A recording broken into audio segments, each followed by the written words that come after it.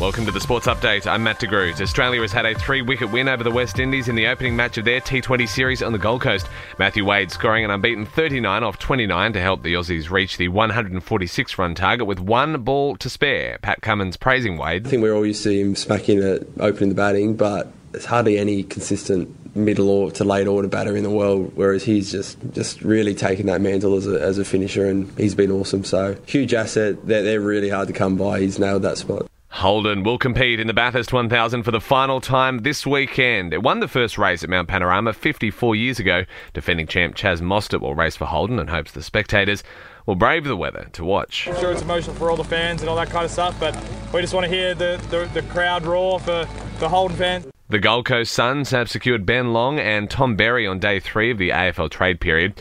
Cam Munster still doesn't know where he'll be playing in 2024 in the NRL. The Storm player is out of contract at the end of next season and will be able to consider rival clubs from next month, but he won't be rushed into making a decision. I'm always going to be happy because I'm playing the sport I've always dreamt of playing, so I'm just trying to make sure my partner's happy. We've got a little 9-month-old baby, both families living in Queensland, so look, it's tough for her.